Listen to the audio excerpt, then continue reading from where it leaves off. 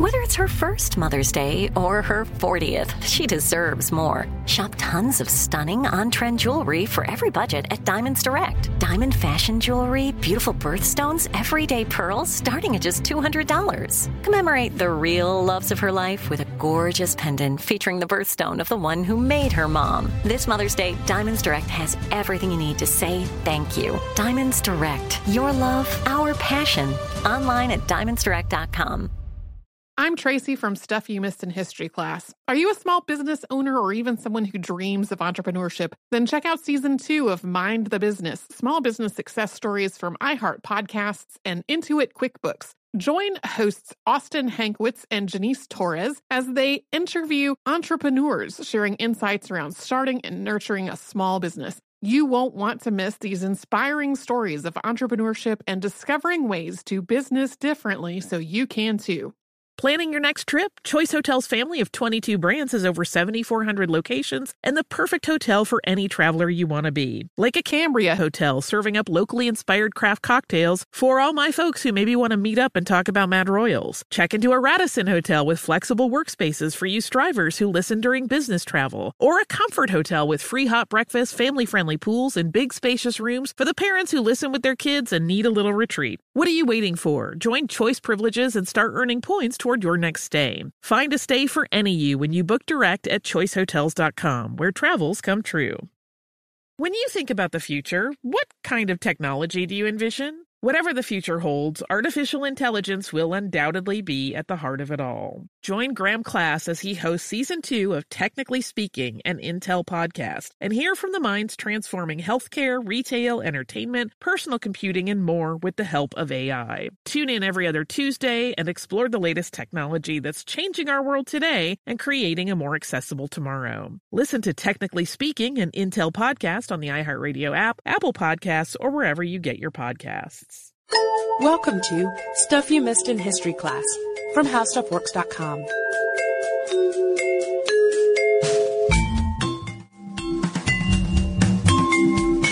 Hello and welcome to the podcast. I'm Sarah Dowdy. And I'm Deblina Chakraborty. And before the holidays, we recorded an episode on a few of the great underground cities of the world. And a lot of folks have written in since then suggesting we knew that would happen, cities that we had missed.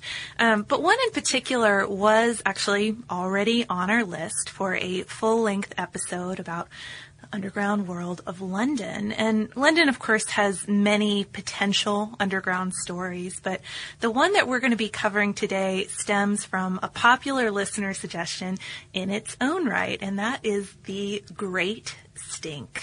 And you might be wondering if that is a metaphor for something, and we're here to tell you no, it is not. It actually refers to a particularly warm Victorian summer when the stench of London's sewage-filled Thames got very, very bad. So this podcast is about a bad smell. So the stink, though, we're not going to just talk about it if that was all it was. People remembered it being a particularly stinky summer. Some pretty major changes came because it just got that bad. Some radical improvements to an outdated sewer network, some public health improvements, and it also helped change the face of 19th century London and put into place systems that actually last to this day, something I found particularly remarkable about this story. But first, let's just be frank. Yes, the waste issue in 19th century London had a lot of components. Industrial chemicals, lye from the city's many laundries, butchered animals, all things that make for a stinky river with no fish and no birds. But the big issue was human waste. So before we get to the Great Stink and talk about how that came about, we really have to discuss how people handled their business, should we say, leading up to the Victorian era and during that era. So according to Smithsonian's Past Imperfect blog, London has actually had a sewage system since Roman times, and it was added to, of course, it was expanded during the medieval period, but pretty haphazardly. The sewers were built and presided over by different districts in the city, so there was no uniformity between them. There was certainly no grand plan. There was no map even of your city's entire sewer system. More sewers were added on in the 17th century, but this network, network, as haphazard as it wasn't even meant for waste in the first place. It was for storm sewer runoff, even though we have to assume, due to the medieval habit of dumping your chamber pot out the window or into the gutter or simply going outside, probably ensured there was some waste in the sewer system. But that was not its intention. It was for runoff. And, of course, that rainwater could safely enter the urban tributaries of the Thames, which, side note here, too, a lot of those are now called the lost rivers, according to the Council for British Archaeology, because they're not rivers anymore. They're not tributaries of the Thames. They're underground covered sewers that lead to it.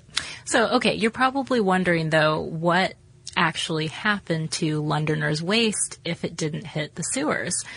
Well, most made it into cesspits, which were hidden under or behind homes. And these cesspits, they'd be filled gradually with the contents of chamber pots. So when your cesspit was full, you'd simply hire a night soil man who'd come out with a cart and load up the contents to be used north of the city as an agricultural fertilizer. But it's easy to see why this system eventually went wrong. Yes. For one thing, cesspits, it's not a modern system like you might have now if you weren't connected to the sewer network. They leaked sometimes, and they would send raw waste into the groundwater and eventually mix in with the Thames, which was where Londoners drew their water from. So that's problem number one. But the big problem came with the city growing too much too fast. Right. Again, according to the Council for British Archaeology, London's population exploded from not even 1 million people in 1801 to nearly 3 million in 1861. Outlying villages were absorbed by the city, farmland or green space was built up and packed with new residents, and all the problems of overcrowding, including unsafe housing, pollution, overfull cemeteries, all those things just became worse. And even well before that 1861 population figure, there were already more than 200,000 cesspits in London by 1810. So certainly getting to the point where it's too many cesspits to empty, to cart out of town, to use as fertilizer in a safe way, not like a gross dumping ground sort of way. No pun intended there. So yeah, clearly things were getting out of hand. And around the same time that the cesspit count was starting to creep beyond 200,000 and the population was still steadily climbing, London's sewage system had another major blow, and that was the adoption of the flushing toilet. And last summer, just as a side note to this information about the flushing toilet, I read Lucy Worsley's book about the history of the home last summer. It's called If Walls Could Talk, and it's filled with all sorts of interesting details about the rooms of the modern home. But one of the most interesting facts in that bathroom section was that the flushing toilet was not a recent invention. I mean, you're probably thinking, okay, we're talking about the early 19th century right now. That sounds about when you would imagine the flushing toilet to have been invented. Britain's first flushing toilet, though, really came about in Elizabethan times. That was really surprising to me. Yeah, it was actually invented by a man named Sir John Harrington and installed in his home and in one of Elizabeth's palaces. But these cistern-connected chamber pots had some design flaws and didn't really catch on. Some of the problems were stink-producing D-pipes, daily water priming, lots of water use, and leaks. And they were only occasionally installed because of that, always in fine homes, and most folks continued the portable chamber pot system instead. But by the early 19th century, redesigns plus the right PR power behind it, the right PR guys promoting these things, made the flushing toilet, or water closet, whichever way you want to refer to it, finally take off. And unfortunately, though, the waste disposal method of a water closet, which is obviously very water intensive, didn't mesh well with the cesspit setup. There was just too much stuff there. Yeah, I mean, we don't need to go into the grisly details here, but you can imagine, I mean, if you have a system that's set up for mostly solid waste, suddenly it's not so solid anymore. it's not going to work very well as night soil and as something that is portable anymore. It's just sewage. It's just gross. And there's way too much of it in London. So people began to connect their drains to the city sewer system, the same sewer system that was meant for stormwater and that drained into the Thames. So by 1815, it was permissible to do so. By 1848, it was mandatory. You had to connect your drains. The Metropolitan Commission of Sewers even ordered that all the cesspits be closed. So there wasn't another option. So, of course, there were some problems with this. For one thing, a hard rain could mean that your storm sewer connected drains now backed up with raw sewage into your home, which is really terrible, and I don't want to talk about that anymore. But the bigger problem was that all of those old sewer systems did drain into the Thames, where Londoners, as we keep on saying, driving this point home, got their water from. According to the Smithsonian, by the 1840s, the Thames saw more than 150 million tons of waste dumped into it. So, problems. To say the least.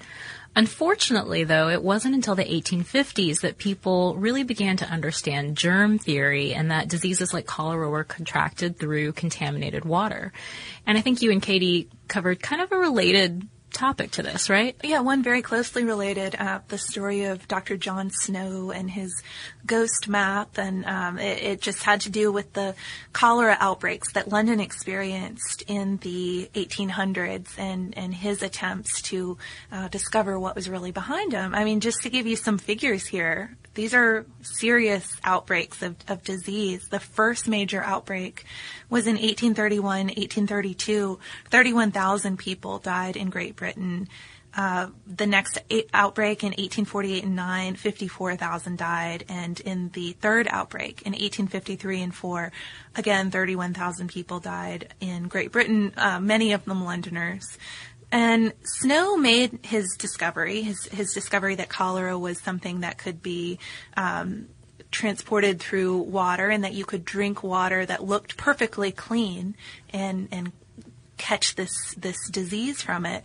It seems pretty obvious to us now, but it ran completely contrary to the popular scientific thought of the time. Yeah, so much so that it took Snow years to convince his peers that cholera was contracted through water.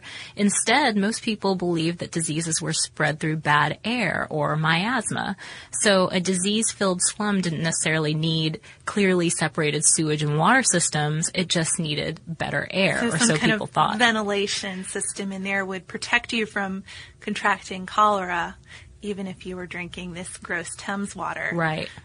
So this incorrect belief, though, ironically made the idea of an updated, really super connected throughout London sewer system a little bit dangerous sounding, because if you think about it from that perspective, drains, bad air spreading, could your home's drains be allowing bad air in from the other part of the city or from other parts of the cities? Lucy Worsley, again, even talks about people keeping plugs on their drains at all times so that nothing would come give them cholera from it. The belief in miasma, though, which lasted long after Snow's debunking of it, unfortunately, makes the eventual Great Stink seem all the more significant and probably all the more terrifying for people. Right. It was 1858 in London, and London had experienced its hottest summer on record. The stench of the Thames became completely unbearable. For those who were by the river, it was practically suffocating. The best accounts of the stink come from members of Parliament who were holed up riverside. And according to the Council for British Archaeology on June 7th, one MP complained, quote, "It was a notorious fact that honorable gentlemen sitting in the committee rooms and in the library were utterly unable to remain there in consequence of the stench which arose from the river."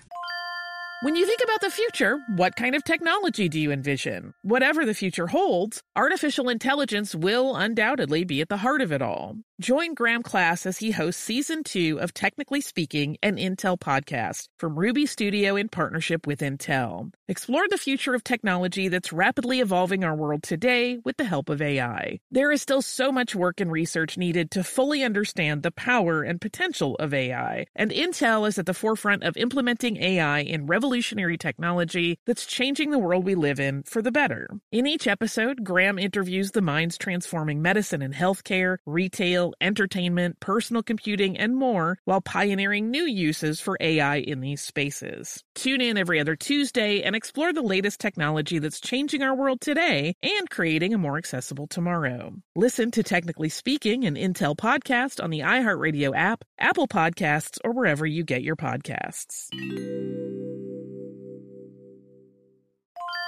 I'm Tracy V. Wilson from Stuff You Missed in History Class. Did you know small businesses make up 99.9% of all businesses in the United States? The world is powered by entrepreneurs, and if you're a small business owner or even someone dreaming of starting your own business, then you'll want to check out Season 2 of Mind the Business, Small Business Success Stories from Ruby Studio, from iHeartMedia, and Intuit QuickBooks. And every episode, hosts Austin Hankwitz and Janice Torres talk to entrepreneurs about how they've grown from the lessons of launching and nurturing a small business and how they have found success being their own boss. From the excitement of first starting out to finding the right tools and resources to process invoices and payments like QuickBooks Money, you won't want to miss these inspiring stories of entrepreneurship and discovering ways to business differently so you can too. And if you're a small business owner or even someone dreaming of starting your own business, then you'll want to check out Season 2 of Mind the Business, Small Business Success Stories from Ruby Studio, from iHeartMedia, and Intuit QuickBooks. Today I'm going to give you some straightforward advice on how to deal with naughty kids. How about instead of timeouts, time-ins? Time for you to start paying some bills. I'm JB Smoove, and that was a full episode of my new podcast, Straightforward, inspired by guaranteed straightforward pricing from AT&T Fiber. Get what you want without the complicated. AT&T Fiber, live like a gigillionaire. Available wherever you get your podcast. Limited availability in select areas. Visit AT&T.com/hypergig for details. Planning your next trip? Choice Hotels has a stay for any traveler you want to be, with 22 brands and over 7,400 locations. Whether you're a business traveler, a family road tripper, someone who wants to seek out history and maybe make your own, or just planning a quick getaway, Choice Hotels has a stay for any you. Like a Cambria Hotel, where you can be a cocktail connoisseur and sip locally inspired craft beverages at downtown locations in the center of it all. This is a fun way to visit cities with a lot of history and a lot of fun in mind. Or a Radisson Hotel for all our productivity powerhouses out there. With flexible workspaces and on-site restaurants, you'll get the most out of your work trip. You'll get the coffee, the Wi-Fi, and the work done. And we can't forget about Comfort Hotels. Imagine you're a family road tripper, waking up in your big spacious room and then heading down to a free hot breakfast for the entire family, including waffles. So you'll be well fed and ready for the day's adventure, even if that's just relaxing. After that, you're spending all afternoon relaxing by the pool. You deserve it. What are you waiting for? Join Choice Privileges and start earning points toward your next stay. Find a stay for any you. Book directly at choicehotels.com, where travels come true. 11 days later, the Times of London reported that, quote, a few members bent on investigating the matter to its very depth. I like that it's 11 days later at this point, ventured into the library, but they were instantaneously driven to retreat, each man with a handkerchief to his nose. And most famously, the MPs attempted to block the smell by soaking the curtains in chloride of lime, but that didn't even help a bit. No, it was out of the league of chloride of lime. And interestingly, there had been a body established to handle these sewer problems. It wasn't like people were just ignoring this issue year after year as the population grew and things got worse and worse. The Metropolitan Board of Works had been set up, but unfortunately nobody had bothered to see that the Board of Works had funding to complete massive public works projects like building a new sewer system. But now, with the members of parliament suffocating in their chambers and grasping handkerchiefs to their noses and soaking their curtains in lime, things got fast-tracked. Prioritized. So by July 8th, a bill passed granting the Board of Works power to borrow and levy money for an updated sewer system. So they were finally moving into the future. Century, yes. Yeah. Over the next 7 years, the Board of Works and Chief Engineer Joseph Bazalgette developed a system that toted the waste of London outside of town and away from the river that ran through the city's heart. As a testament to its design, much of that system is still used today. Yeah, a point we made earlier that's one of the more impressive aspects of this story. According to Port Cities London, Bazalgette's plan did run contrary to a lot of the ideas of the day, or a lot of the possible solutions for this issue, which at the time ran more toward still building a sewer system, but instead of pumping it outside of town toward the river, pumping it outside of town and still using it as fertilizer, kind of in the old night soil way. But Bazalgette realized that this was an inefficient idea. There were just too many people in the city, there was too much sewage, and the agricultural areas were, of course, getting further and further away as the city grew. So his idea was to continue dumping the sewage into the Thames, but to do so away from the city, downstream from where people in London at least got their water. The first major part of his plan involved intercepting sewers, and these ran along both sides of the river, connecting to the old sewers that once drained right into the river. And from there, the intercepting sewers carried their contents east by gravity to one of two pumping stations, one on either side. And these raised the sewage to outfall sewers that would then carry the contents off to reservoirs at high tide.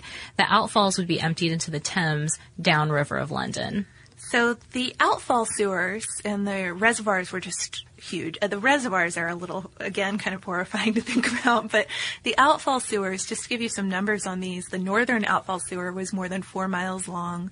The southern outfall sewer ran almost entirely underground, and these are still considered impressive engineering feats. Even if they were built today, they would still be in that league.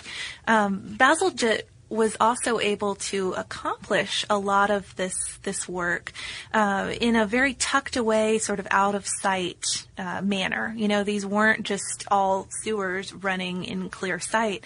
And the way he was able to do that was by building embankments along the marshy riverbanks of the Thames. And that's probably the most visible reminder of his work. You don't see a lot of sewers, of course, but the park-like embankments in London meant that central streets didn't have to be torn up, buildings didn't have to be torn up to build these massive sewer pipes.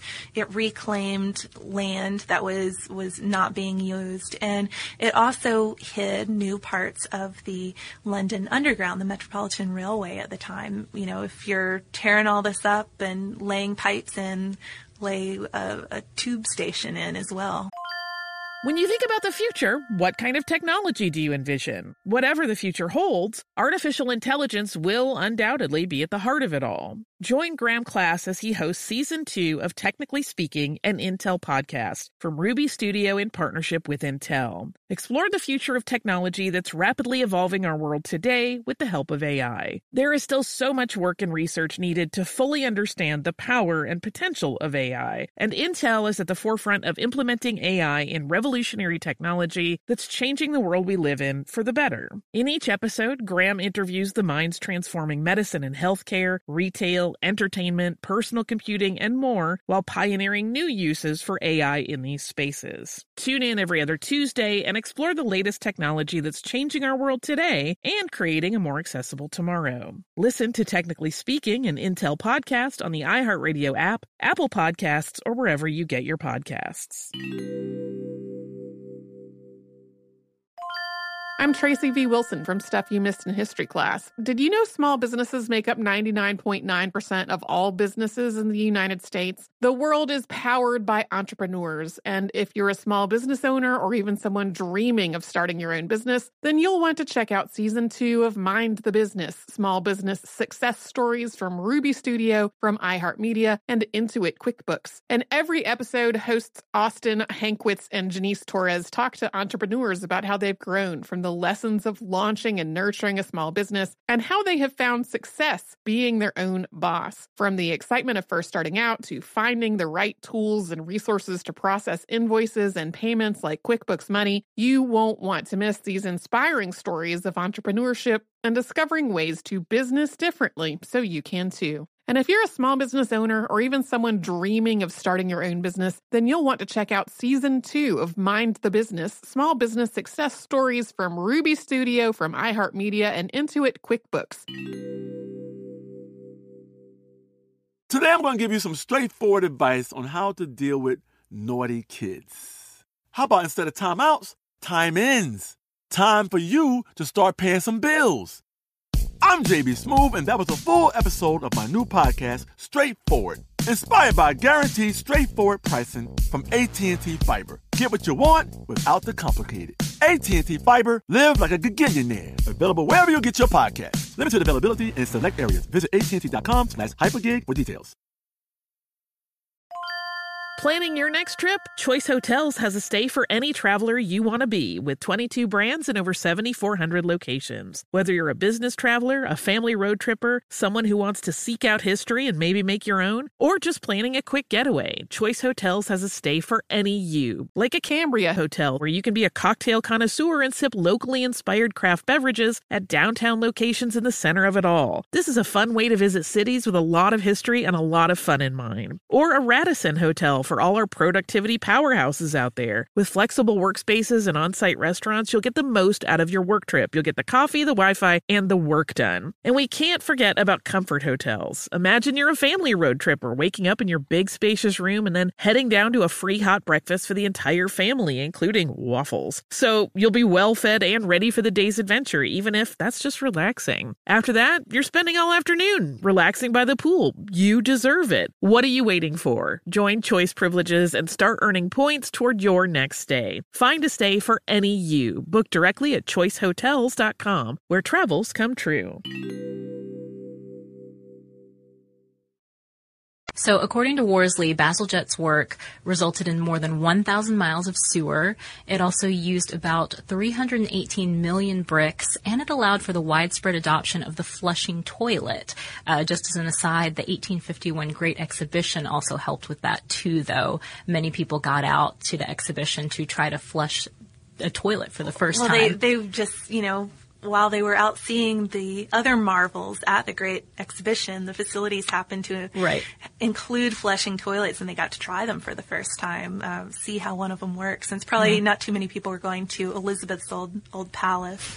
One of the starkest signs, though, those are impressive numbers, of course, but one of the starkest signs of Bazalgette's success was London's fourth and final major cholera outbreak, which took place in 1866.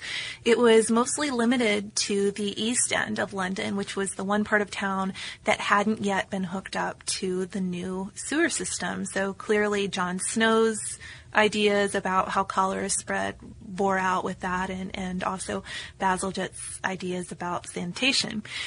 Still, though, on that subject, sewage was still, of course, flowing directly into the Thames, just east of London. There was still no sewage treatment in place.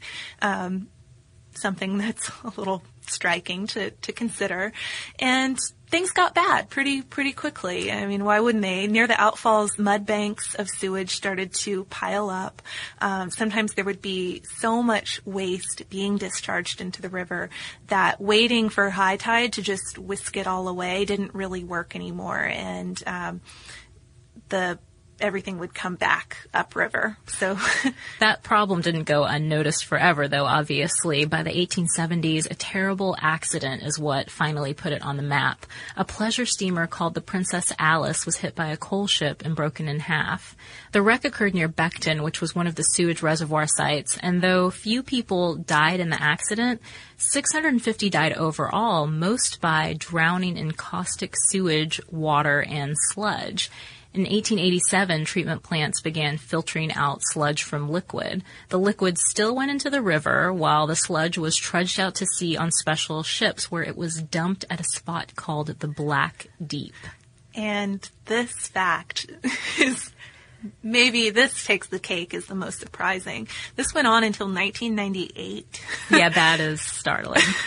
Now it is, just in case you're interested in how things played out since then, now about half of it is burned. We're talking about London specifically. Half is burned, half is turned into agricultural fertilizer pellets, kind of going back to the old night soil tradition. Also interesting too, like Beckton and the other spots are still major waste processing areas. So their tradition of that has continued into the 21st century. So understandably, this is a pretty wild story, and it was certainly a strange one to research, with all sorts of weird things I came across, like mentions of mythical sewer pigs and queen rats. But one of the strangest aspects, and I just couldn't go without bringing it up here at the end, were the lives of so-called toshers. And the Smithsonian piece we mentioned a few times by Mike Dash covered the life of these sewer hunters who were documented by Henry Mayhew, a man who wrote some vignettes on Victorian London life. But they were basically guys who would go into the sewers illegally and search out useful items that may have gotten lost in them. It could be anything from a piece of rope to something like a treasure, a lost piece of silverware, coins that had been dropped on the street and then swept into the gutter. And they were able to make a pretty decent working class living doing this, as terrible as it may sound. Yeah, well, older toshers would know the invisible crannies where things tended to accumulate, and teams would even sometimes enter with hooks and hoes to unearth their finds. So they probably came up with a good bit of stuff. He knew where to look. There were dangers, too, though, as you might imagine. Flooded storm sewers, high tide, torrents from legit sewage workers opening up sluices, and maybe most horrifying of all, at least according to Mayhew's Tosher interviews, hordes of rats. That would attack you unless you were in a group. So again, don't want to talk about that one anymore. One final note, though. The Great Stink got a little nod this past summer when the London Dungeon added a nose statue to the Millennium Bridge, that's the pedestrian bridge that crosses the Thames, to commemorate the summer of the Stinky River, and of course to promote its own exhibit on the subject. But I looked up some pictures of it. It is very strange. I hope it's not just photoshopped. It's quite a strange sight. Yeah, it's kind of funny, and I mean, just talking about toilet history in general is kind of has a humorous aspect to it, but it's not to belittle at all the significance of the impact of this event on public health. Yeah, and I think that's what makes this a fascinating topic. I do feel a little bit like I'm in third grade and we're talking toilets poop and stuff. Yeah.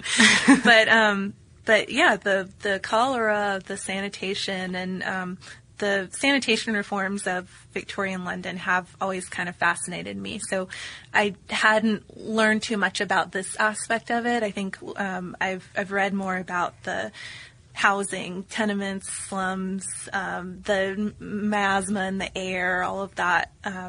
So it was neat to back some of that up with this below ground aspect of the story. So hopefully people got something out of it as well, and were able to make it past some of the more unsavory I hope you parts of didn't listen during lunch. Story. Yes. Yes, agreed. For this week's listener mail segment, we have a few postcards to share. The first one is from listener Amanda, and she says, Sarah and Deblina, this postcard comes to you from Punta Cana. Although a very tourist-driven place, I'm excited to tell you that there's a shipwreck right off its coast. I know how fascinated you guys are. The ship itself was called the Astron, I hope I'm saying that correctly, and it was bringing corn to Cuba in 1978 until a bad storm broke it apart. I was able to see its pieces from a helicopter tour. Yep, it's still there. Thank you for that, Amanda. It's a very pretty pretty picture of It is Punta pretty. Cana on the front. Wish we were there. We also got a postcard from listener Audrey, who sent another beautiful more wintry sort of postcard from Patagonia. And she even said that today I listened to your podcast in the strangest and coolest place I've ever been, on top of a glacier in Patagonia. So that's really neat. Another cool, more old-fashioned postcard. I actually think it might be an antique postcard that we got from Shanti, and it's just a nice little horse, a guy, a hat, fun pictures for the desk. We also got some books, didn't we? We did. I guess my admission of paying $2.50 for an Amazon book moved several listeners, which we really appreciate. But we came back from the holidays and had several boxes lined up with book contributions from people. Which is so kind of you guys. Michael sent us a book on Lafayette, which I thought was pretty cool. I mean, of course, it was sent before our episode on our double agent spy who worked for Lafayette aired, but more to read on him. And then also our listener Hillary, who you guys know for sending postcards from her travels around the world. She sent us a book on her favorite violinist, Amon Powell, plus some CDs, so we really look forward to listening to those. Yes. Unfortunately, though, Sarah, I think we're going to have to listen to those CDs separately. Or we'll have to have some sort of listening party on our own time. Yeah, because I am going to be leaving How Stuff Works to take another opportunity, which I'm really excited about. It's something I've been looking forward to for a while, so I'm happy to be able to do that, but very sad to be leaving How Stuff Works and Discovery and you in this podcast. That's probably the saddest part of all, because I've really enjoyed getting to know you, first of all. It's probably been the best part of working on this podcast. We worked together before, but didn't really know each other that well. So, getting that friendship and out of it and just being able to learn so much about history over the past couple of years has been amazing. And I am, of course, so happy for you and Thank really you. excited for you, but I will miss you so much. And yes, I mean, of course, the best thing is having gotten to make friends with you over the past few years. We've been hosting together. But also, I mean, really from day one, I have been in awe of your ability to pick out the most obscure, interesting topics. And sometimes you tell me what you're going to be researching, and I just wonder, where on earth did she hear about that? I'll never tell. I know, Devlina must have secret sources, guys. But it's been so amazing getting to work with you, and you just exposing me to so many of those stories, too. Oh, It's been thanks. so worth it. Well, likewise. I mean, I've learned so much from working with you. I know this is like turning into a love fest, but seriously, you're smart and you really carry this podcast. So it's been a pleasure to learn from you and work with you. I'm gonna miss you, Devlina. I will miss you too, but luckily we still live in the same town, so We do. not as much as we'll miss. I mean, I'll definitely miss the fans. We'll see what we can cook up together. Yeah, we'll see what we can cook up. So it's still, I'm sure the podcast will be continuing in some form. Stay tuned. Things are in the works. So look, social media, listening in. There will be updates. We'll catch you guys up to what's going to go down.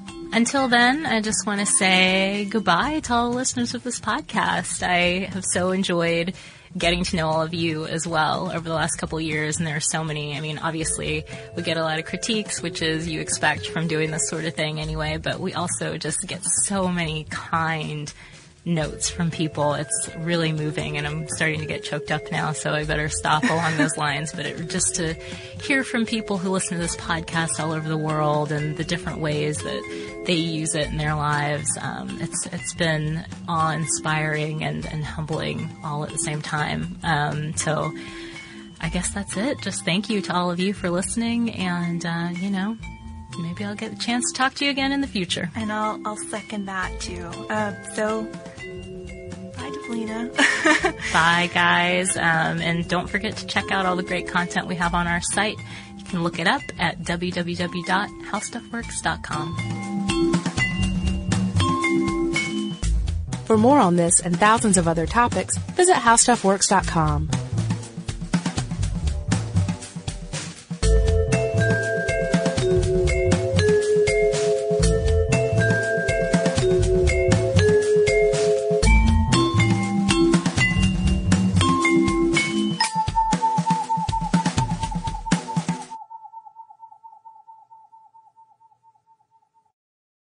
Xfinity has free premium networks for everyone this month, no matter what kind of entertainment you love. Addicted to true crime? Catch killer cases and more spine-tingling shows on A&E Crime Central. Crave adventure? Explore Asian action movies on Hi-YAH. Searching for something extreme? Check out skating, snowboarding, and more on Fuel TV Plus, the global home of action sports. And find crowd-pleasing bops on iHeartRadio's Hit Nation playlist. There's new free shows and movies to love every week. Say free this week in your Xfinity voice remote.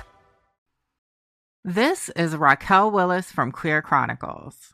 Right now, there are close to 500 anti-LGBTQ plus bills in state legislatures across the country. Lambda Legal is leading the charge against these hateful bills that target mostly trans and non-binary people. You can fight discrimination and help write the next chapter of Lambda Legal history. To learn more about their open cases and to donate, visit lambdalegal.org. That's lambdalegal.org. With every CBD product claiming to do something different, it's nearly impossible to decide what's best for you. Lazarus Naturals pioneered the farm-to-front-door model of transparency, where they handle each step of the production process to ensure quality, potency, and consistency. Scannable labels allow you to see the test results of your hemp batch, so you can be confident in the safety and quality. Visit LazarusNaturals.com today. Lazarus Naturals, committed to improving your life as well as the world around you. Not available in Idaho, Iowa, or South Dakota. Ready? Okay.